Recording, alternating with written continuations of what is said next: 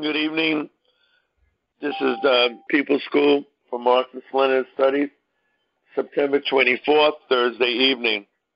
We're going to continue The United Front by Georgi Dimitrov, very apropos to today's world and what's going on now. A little background. The Communist International had a policy during the 20s which was based on exposure to something called social fascism, explaining what social democracy was, what it did in Germany, etc. 1935, about that period of time, the policy of the international movement changed drastically. We went from a position of fighting social fascism to now joining against with other forces, other workers' parties, which were social democratic parties. They were considered workers' parties, and fighting against fascism. That became a united front. That the time was different. It was a different period. The reality that we had in the 20s no longer existed. As Marx said, the reality changes. Things are constantly changing. When the reality changes, we have to deal with it in a different way, and the party line changes. That's the history of the communist movement. So with that short explanation, we're going to go to Saoirse. Last week was the United Front. She's going to start talking about something called the Popular Front. We are starting on page 162. The title of the chapter is The People's Front. The policy of the People's Front of Struggle Against Fascism and War, proclaimed by the 7th Congress of the Communist International, has aroused a mighty echo among the working masses of all countries. The practical realization of this policy in France and Spain has provided clear proof that the People's Front is actually possible and has enhanced its popularity.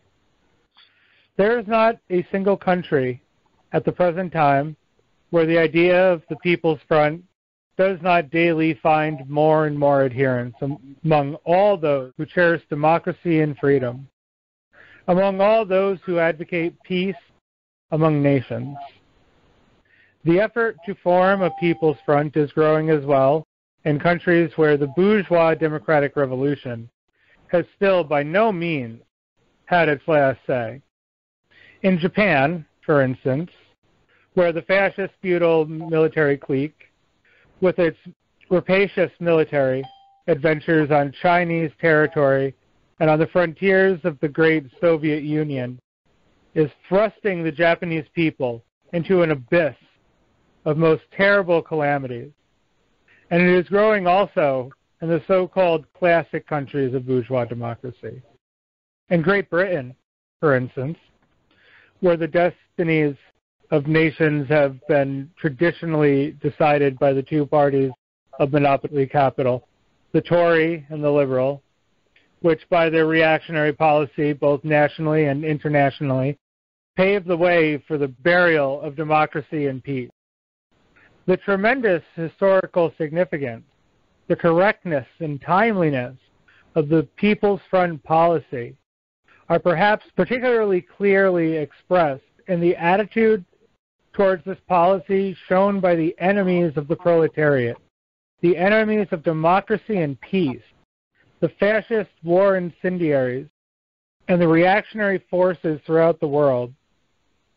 The governments of capitalist countries, bourgeois parties, statesmen and politicians, bourgeois newspapers, have all become seriously alarmed by the decision of the Congress. The reactionaries of all countries have raised an unparalleled campaign of slander and calamity against the Communist International and against all adherents of the People's Front.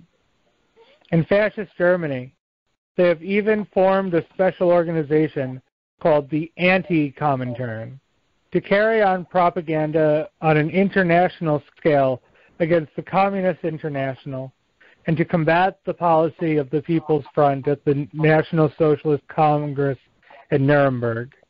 Hitler, Goebbels, and Rosenberg opened a particularly furious cannonade against the danger of the People's Front, which is menacing the fascist dictatorship and against democracy in general, while directing the most vehement outbursts against the already existing People's Front in France and Spain. They at the same time thus expressed their alarm and fear of the People's Front movement, which is taking shape in Germany itself. The Pope at Rome and their graces, the bishops in different countries hastened with epistles and sermons to shield their flock from the frightful Bolshevik danger. The People's Front. The question of the People's Front is always in the columns of the press in the capitalist countries and is the subject of the most lively discussion. Okay, this is qualitative difference. He makes it very clear here what he's saying. There's no confusion. It's crystal clear what the comrade Dimitrov is saying, the difference between the People's Front and the United Front.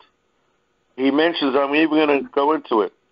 He says, it is growing that the so-called classic countries of bourgeois democracy, and he gives the example, England, where they have two political parties, he said, which by their reactionary policy, both nationally and internationally, they paved the way for the burial of democracy and the burial of peace.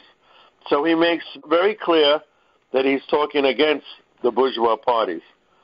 But even into that, he says the correctness and timeliness of a People's Front, particularly expressed in this policy, the people who hate it the most are the enemies of the workers, the enemies of democracy, the enemies of peace. He says that.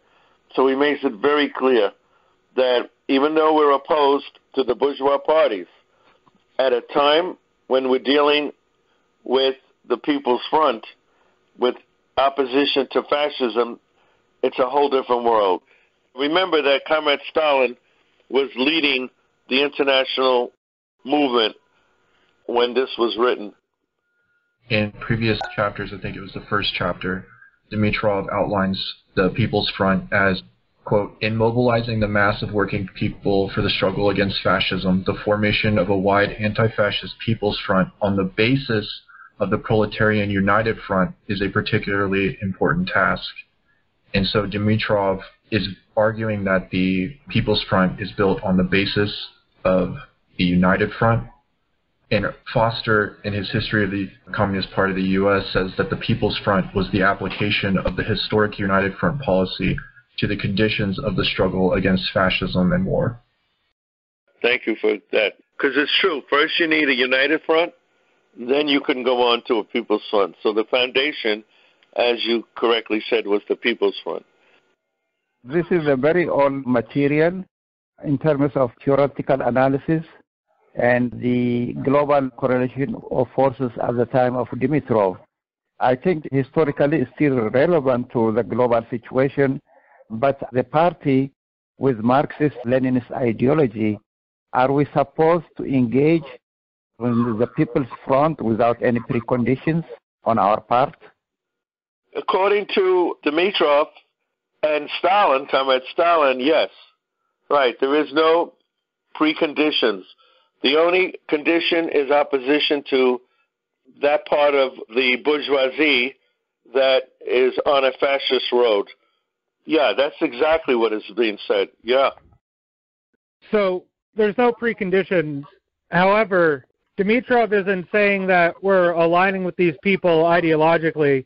We are aligning with them for the sake of defeating fascism. We're aligning with them because it is necessary, not necessarily because we want to, but because we have to. Thank you.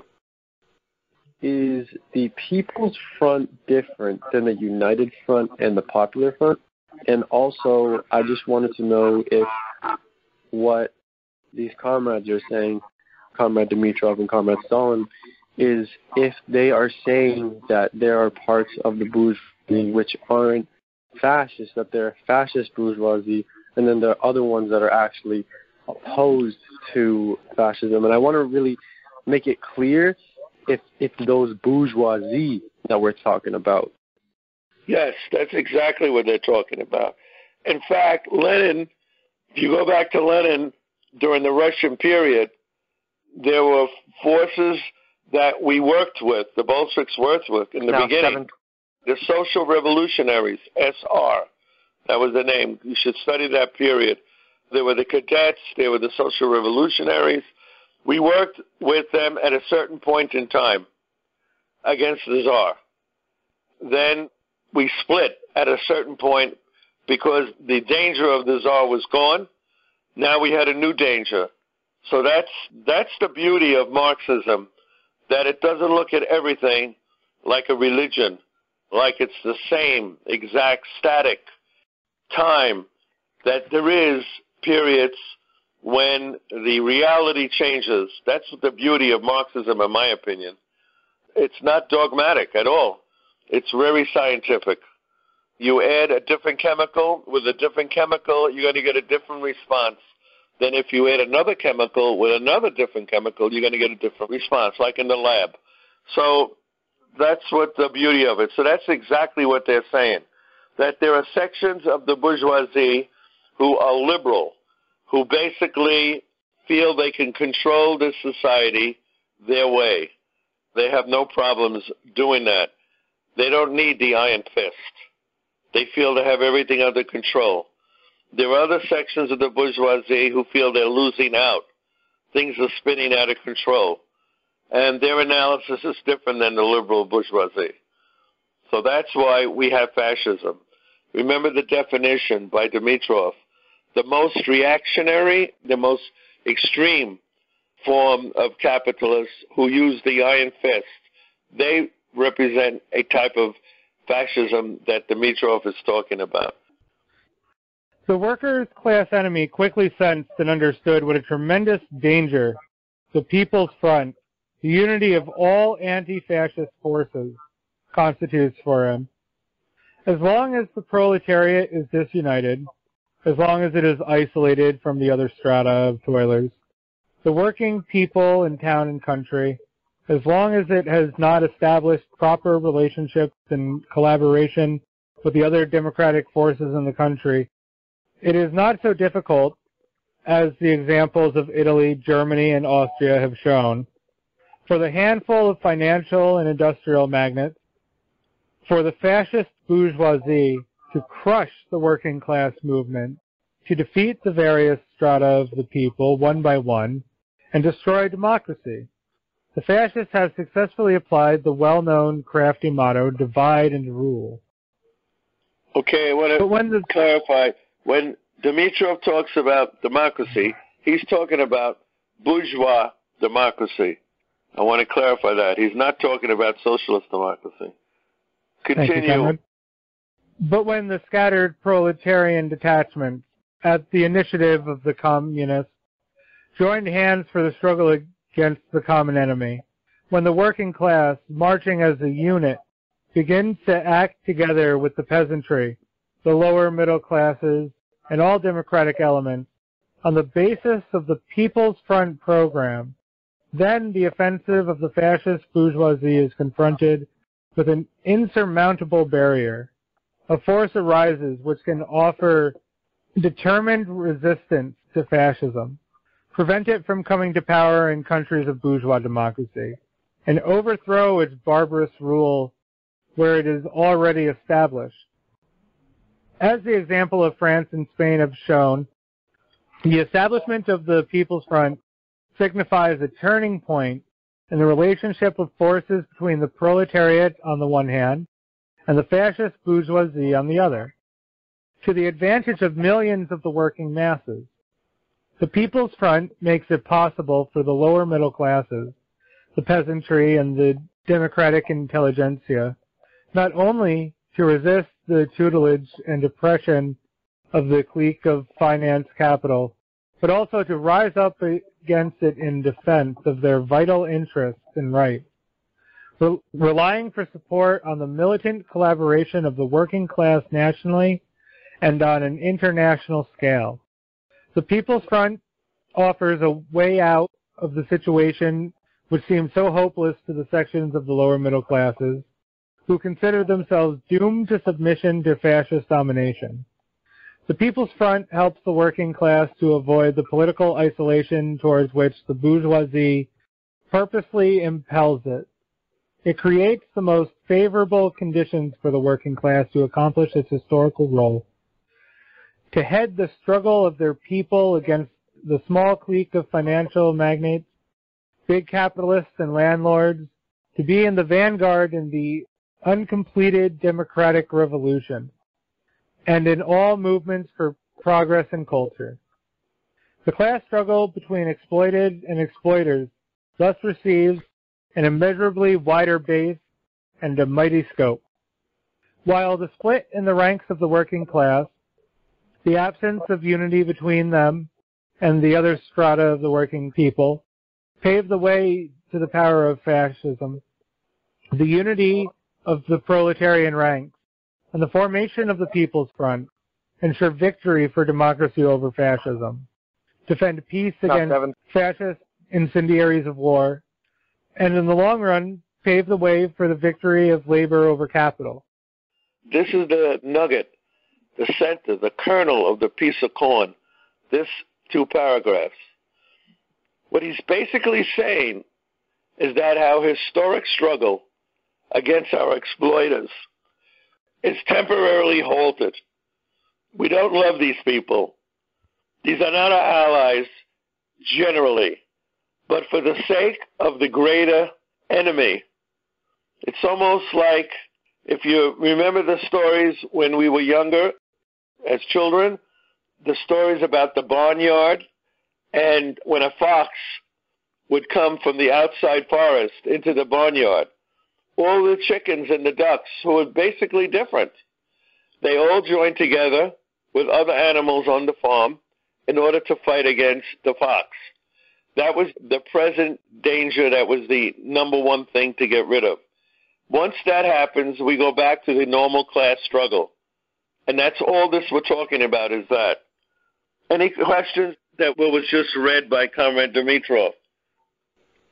This writing kind of reminds me of our history and what happened in China during the revolution, how Mao and the Communist Party had to essentially ally with the Kuomintang to defeat Japanese imperialism, because both of those parties realized, although they didn't like each other at all on a lot of issues, they had to fight Japanese imperialism because it was the most deadly force coming at them at the time.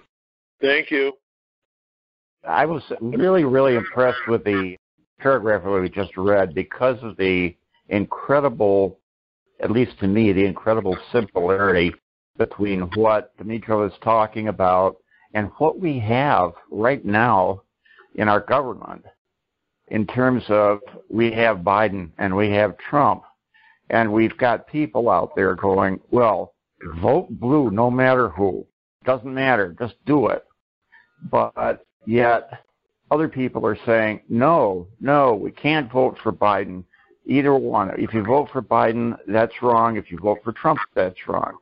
It seems like it is very applicable here where, okay, if we decide to vote for Biden, perhaps we don't like Biden. We don't have his ideology, but we definitely want to get rid of Trump.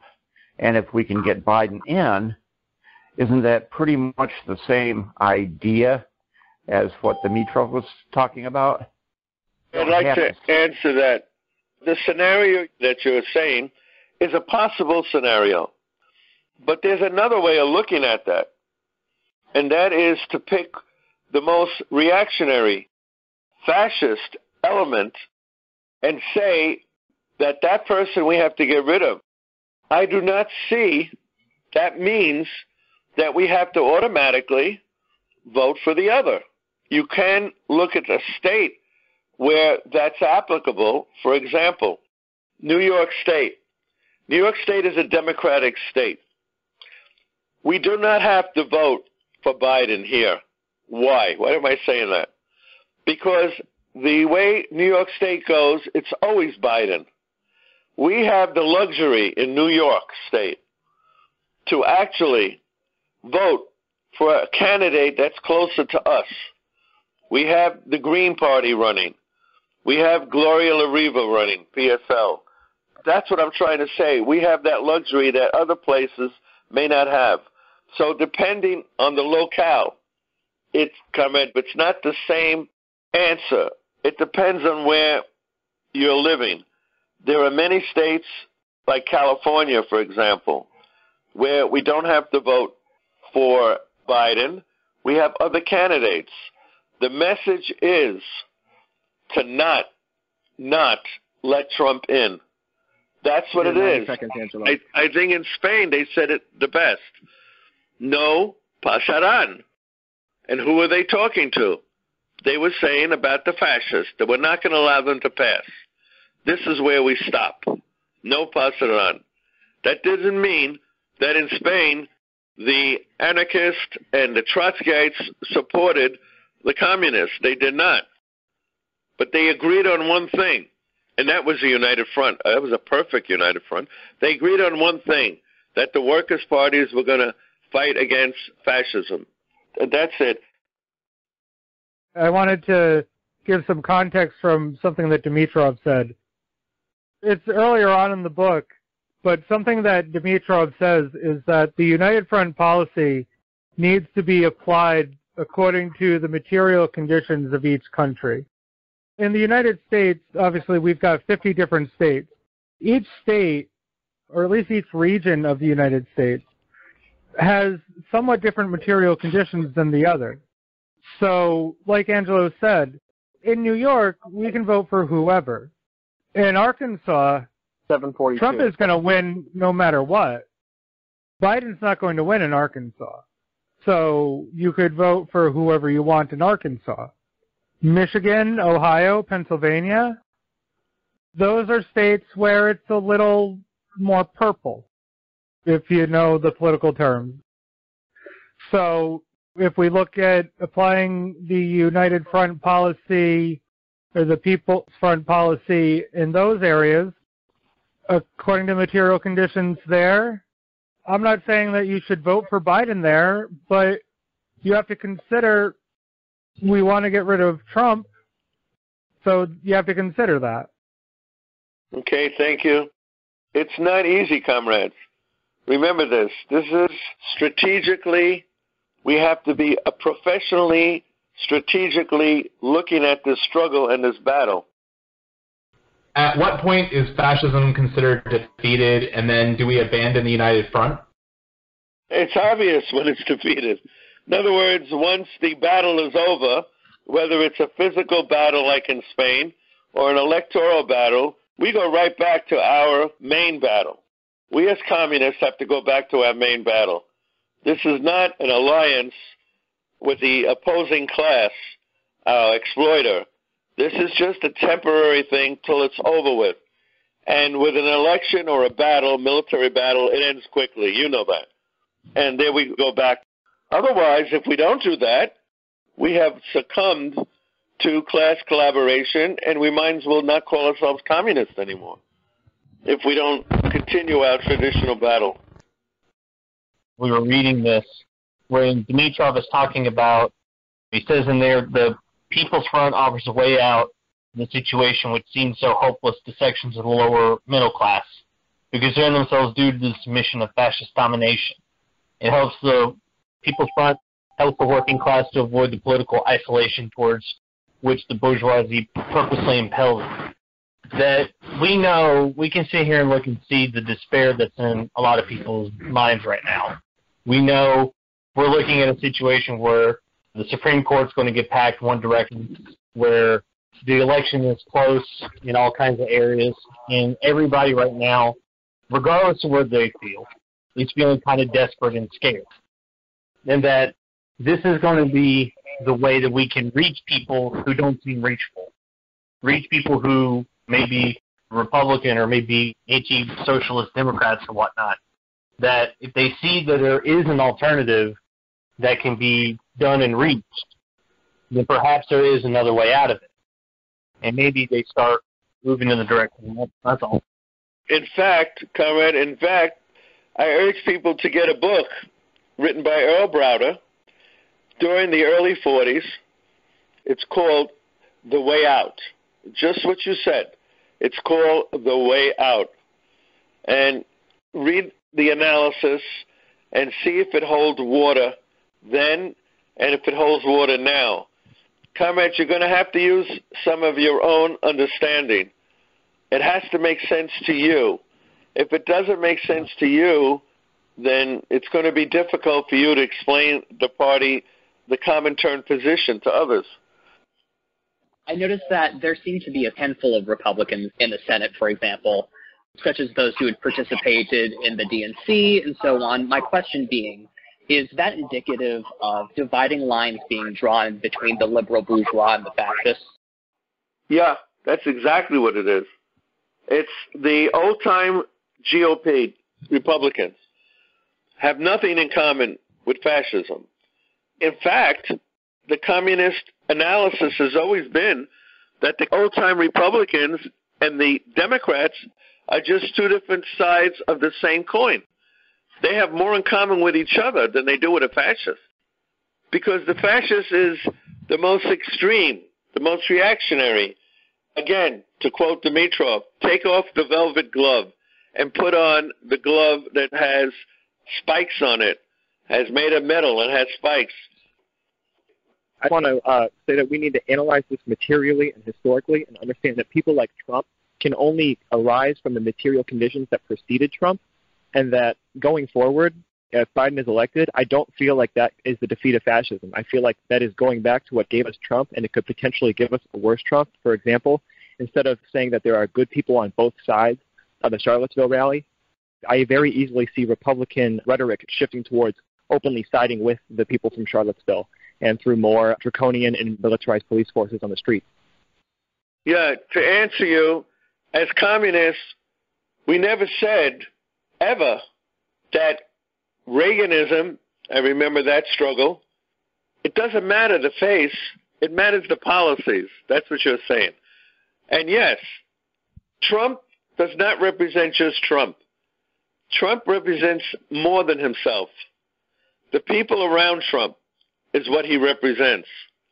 So, although he's a narcissist, we understand that. It's not really he that is the enemy, but it's what he represents. So right now, that's our main enemy, what he represents. If he dies tomorrow morning, there may be somebody else who comes and takes his place who's just the same policies. So you're correct. It's really the policies we're opposed to. Thank you.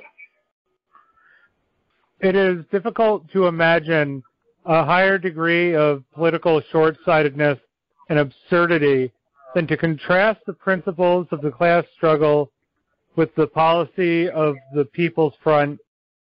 Some of our overzealous criticals, quote-unquote, from the left do in regard to the decision of the 7th Congress of the Communist International. We frequently observe the characteristic phenomenon that not a few left socialists who have become disillusioned with the social democratic policy of class collaborationism with the bourgeoisie and are now moving away from reformism are frequently inclined to go to the other extreme and become the victims of sectarianism and leftist excesses. Talking about ultra-leftists here. They make the mistake of identifying the policy of the People's Front with the policy of class collaboration with the bourgeoisie and demand a quote-unquote pure working class policy, declaring that the joint struggle of the working class and the democratic sections of the lower middle classes, the peasantry and the intelligentsia, against fascism constitutes a retreat from the position of the class struggle. But this does not at all mean that the People's Front policy is identical with the policy of class collaboration with the bourgeoisie. It only shows that we must patiently explain the class meaning of the People's Front policy to the sincere left socialists and help them to get rid of their own political short-sightedness, which can only play into the hands of fascism and reaction in general. Okay, thank you. I think that last paragraph says it all. And I'm so grateful Comrade. to Comrade Dimitrov. He's talking to the people who claim that they're left of us. And there are people on this phone call who fit that. They know who they are. I know who they are. They are coming to this whole thing from an ultra-left, according to Stalin. Remember, everything here is Stalin, comrade. Don't forget that. The famous quote from Georgi Dimitrov, I don't know if you know this, I am a Stalinist and I'll remain a Stalinist. Now, that's an interesting quote because nobody in the communist movement used that term, Stalinist. The only term that was used were the Trotskyites and the bourgeois opponents of Stalin. They used that term. But all the people who supported Comrade Stalin, we used the term Marxist-Leninist. That's the term we always used. But it's interesting that this is done with Stalin. Stalin, I keep mentioning that. So I laugh when I hear people who think they're more left than Comrade Stalin. I mean, that's a real joke. So there was a question earlier about defeating fascism and avoiding class collaborationism. I just wanted to give some historical context there. In the People's Fronts that formed in Eastern Europe, a great example being Czechoslovakia, after the revolution, they maintained the People's Front with essentially Christian democratic parties, the other liberal democratic parties and such, for such a time as it was beneficial to them. And it actually helped them weaken the powers of the bourgeois state. They did this as well in Hungary. And they formed coalition governments where the communists got in power. They tried to do this in France and Italy as well, to less success. But we can see that it definitely has the potential to work. So the question of when does the United Front end? The United Front ends, the People's Front ends when we achieve victory.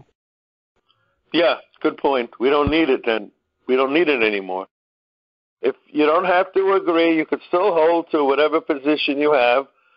So we're hoping that people will change their view from reading the text that we read at the school every week. I really like that last point that you made. I really feel that a lot of people on the left kind of identify with the Stalinist view, but to me, Stalinism, people who ascribe that label are kind of describing their views as if it's like a fringe view, and that's not what we're trying to do. It was an adjective used to attack us, and it's not something that we should adopt in our lexicon as who we are. But that's all I have to say. Great class. Thank you. Thank you.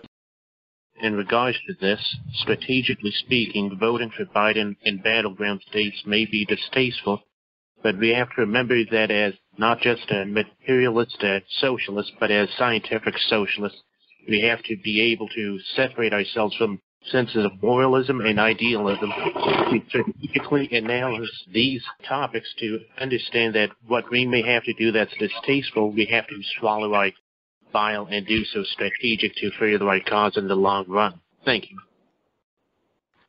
As far as the collaboration goes, it's helpful in certain situations, and that also to having a purist view can actually weaken us in situations like this.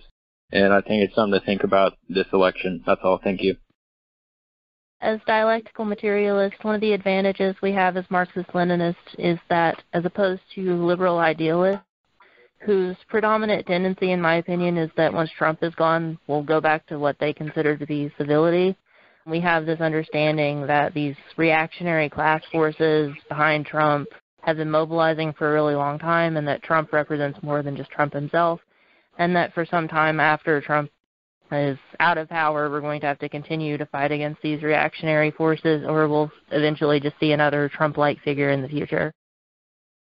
I've been learning a whole lot. When we started reading Dimitrov, I thought personally the best way to maybe fight fascism was what the KPD was doing.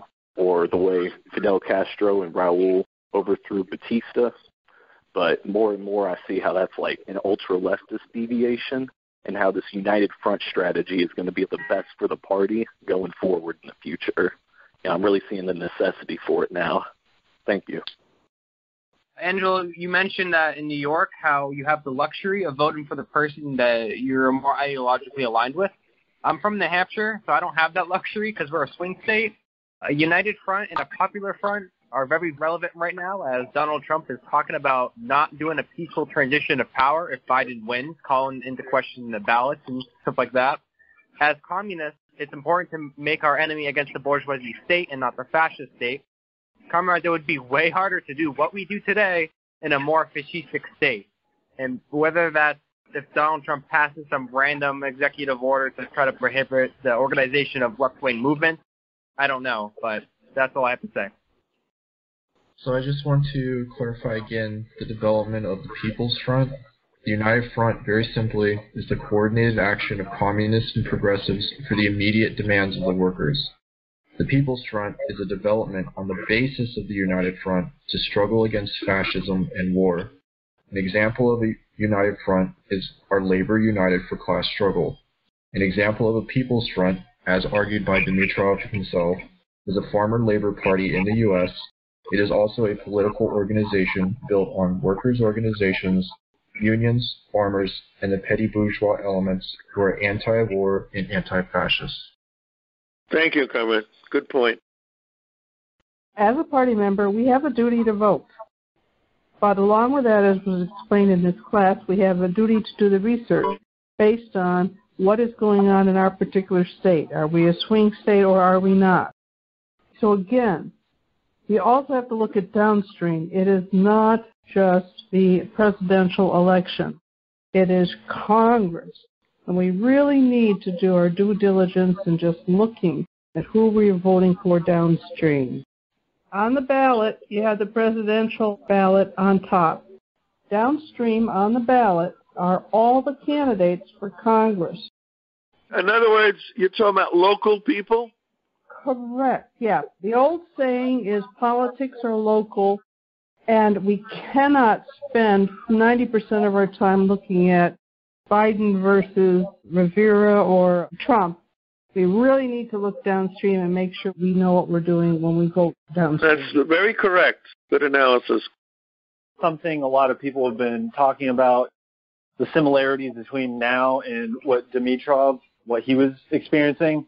I just wanted to say something about what some of the differences were. We know that at that time, fascism was like an international threat, and it divided the bourgeoisie on an international scale, whereas now we're seeing it with, it's a national thing. It's a national divide in the bourgeoisie where one faction is looking a little more fascist.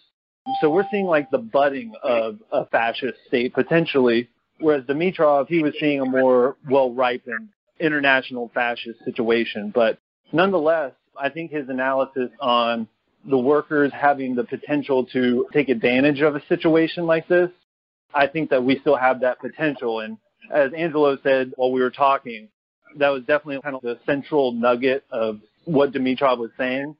And if you look at what happened after World War II, we can see that there was much more socialist state after that. So hopefully we can use that to our advantage this time.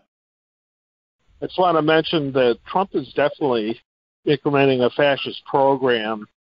Every year he's been in office, he gives himself away from Charlottesville up until now, not recognizing the election.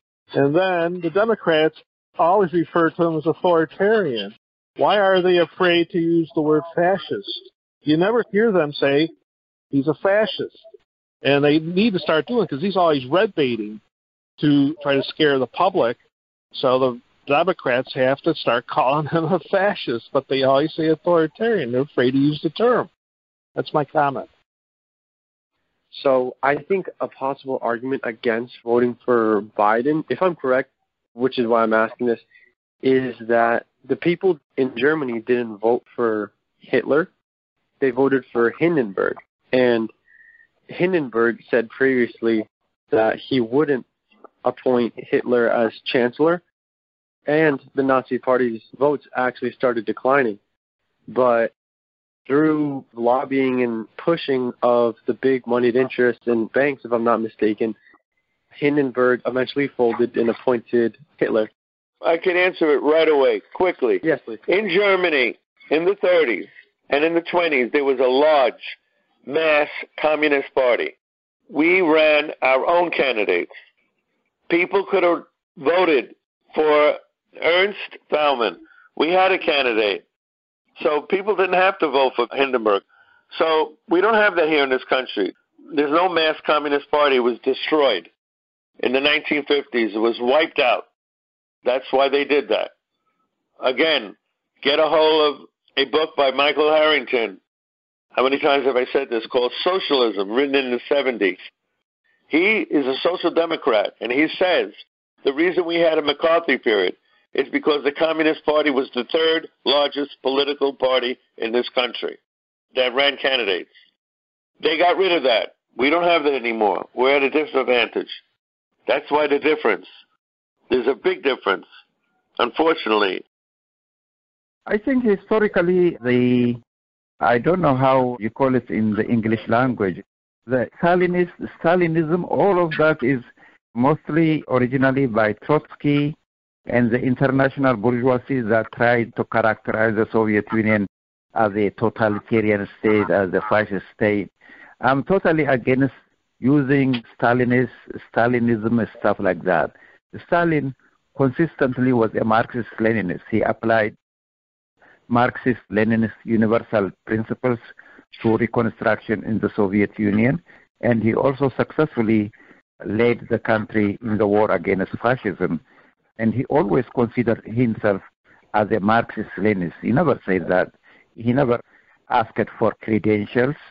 So I think we have to call the movement Marxist-Leninist or socialist or communist because people like Karl Marx and Lenin were against the personality cult. If it is a science, we have to drop naming names for a revolutionary movement. That's very wrong. I think today's class is very relevant to the Cuban Revolution, as Fidel Castro was working with the United Front, which they disagreed on. They were liberals, but they got together and they worked and they struggled against the Batistas. And afterwards, Fidel Castro continued to struggle against the United Front in order to gain political power and force and reinstate the revolution in Cuba. That's right. Thank you, comrade. Right. It's a good example. We worked with forces to the right of us against the fascist, most reactionary element, which was Batista. But then after that was over with, basically we fought against these people, just the way Lenin fought against the social revolutionaries after the revolution. Thank you. The material conditions that are giving rise to fascism in America are being mirrored all over the world with global climate catastrophe just over the hill. I don't think that the material conditions that are causing the masses to find interest and appeal in fascism are going to go away anytime soon. I think the work that we're doing here and the education that we're doing here is critically important towards our movement, and I'm very happy to be here with all of my comrades that are wanting to educate and fix this problem. Thank you. These next few months are going to be very volatile, I think at least. But I would like to point out to everyone that we are trying to engage in some United Front, like pre-United Front actions. Like, for example, we have a People's Council down in the Gulf between Workers' World, us, and PSL. And I know that they're constantly trying to expand that. And I would definitely ask Angelo this, more so if he thinks that it would be a good idea for us to continue to try to collaborate on those levels with the other left-wing parties. Yeah, I just want you to know that 2 years ago, I was at 100th anniversary of the Bolshevik Revolution in New York, and we had over 200 people there. It was a collaborated effort. All different groups were there, and I spoke there for U.S. Friends of the Soviet People, which I was the chairperson of. And from the podium, I offered a olive branch to all the groups that were there. So I want you to know this. We even sent a telegram to Larry Holmes of Workers' World so that we could sit down and talk about some kind of, you know what the answer we got? Anybody can guess? Can I guess no? No answer at all. So we've been trying, and yes, we're going to continue to try it. But it takes two to dance, comrade. If you can't go on the dancing floor and dance by yourself, if there's nobody dancing with you. The proper way to do this, I hope everybody on the call is listening. The proper way to do it is to do it as MPD. And then the second part of it is to work with the local people there. Don't reach out to the national leadership of these groups. Right, he's correct. It's the local, yeah, they're going to treat you bad. They hate us. But the local people will treat us well. I think it's important to recognize the common enemy right now. Trump gave a speech to some veterans, and he specifically used the word communist. So I think we should realize the danger in a second administration, but we should also take an opportunity to learn from the situation. Thank you. Comrades, excellent class and extremely timely. I have good news to share with everyone. Tonight, we received word that the Liberty Union Party in Vermont, a recognized minor party, has endorsed my candidacy and has come out in support of me and of our campaign as PCUSA. So I want to say that this is once again indicative of a front that's building here of different working class and progressive forces to challenge the duopoly of the capitalist parties. So it's very good news, and it's Dimitrov in practice. That's right. Thank you, comrade, for the good news.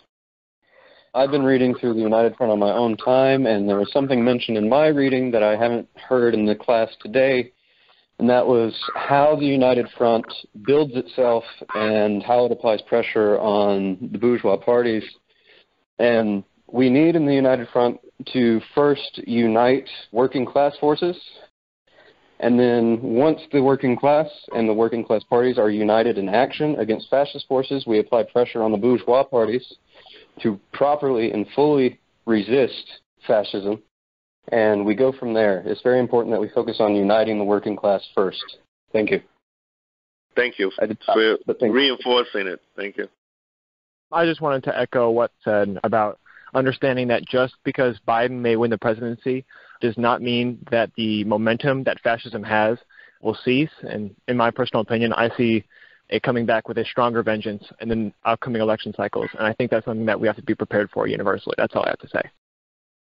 Well, this is my first class, and I want to just say thank you to everyone. My feeling is kind of similar to what Comrade said just before me, is that I agree that defeating fascism is of the utmost importance, but I'm not convinced right now that voting in a single election against one presidential candidate is going to quell the momentum. I agree that it's an important step, but I think that there's so much more work for a United Front to do in terms of combating the rise of fascism. Thanks again.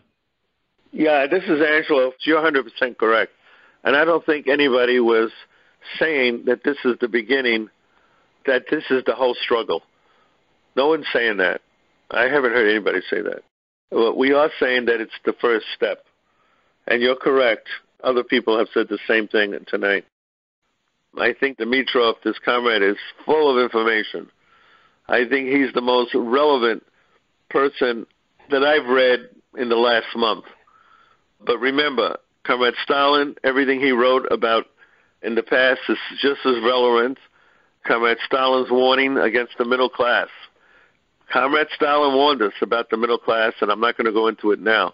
It's very relevant. Comrade Marx, what Comrade Marx said about the lumpen, is very important. I think we should go into that in the future because he's misunderstood. I want to thank everybody for coming. Thank Comrade for running the class. And I hope people really learn something. Thank you, comrades. Good night.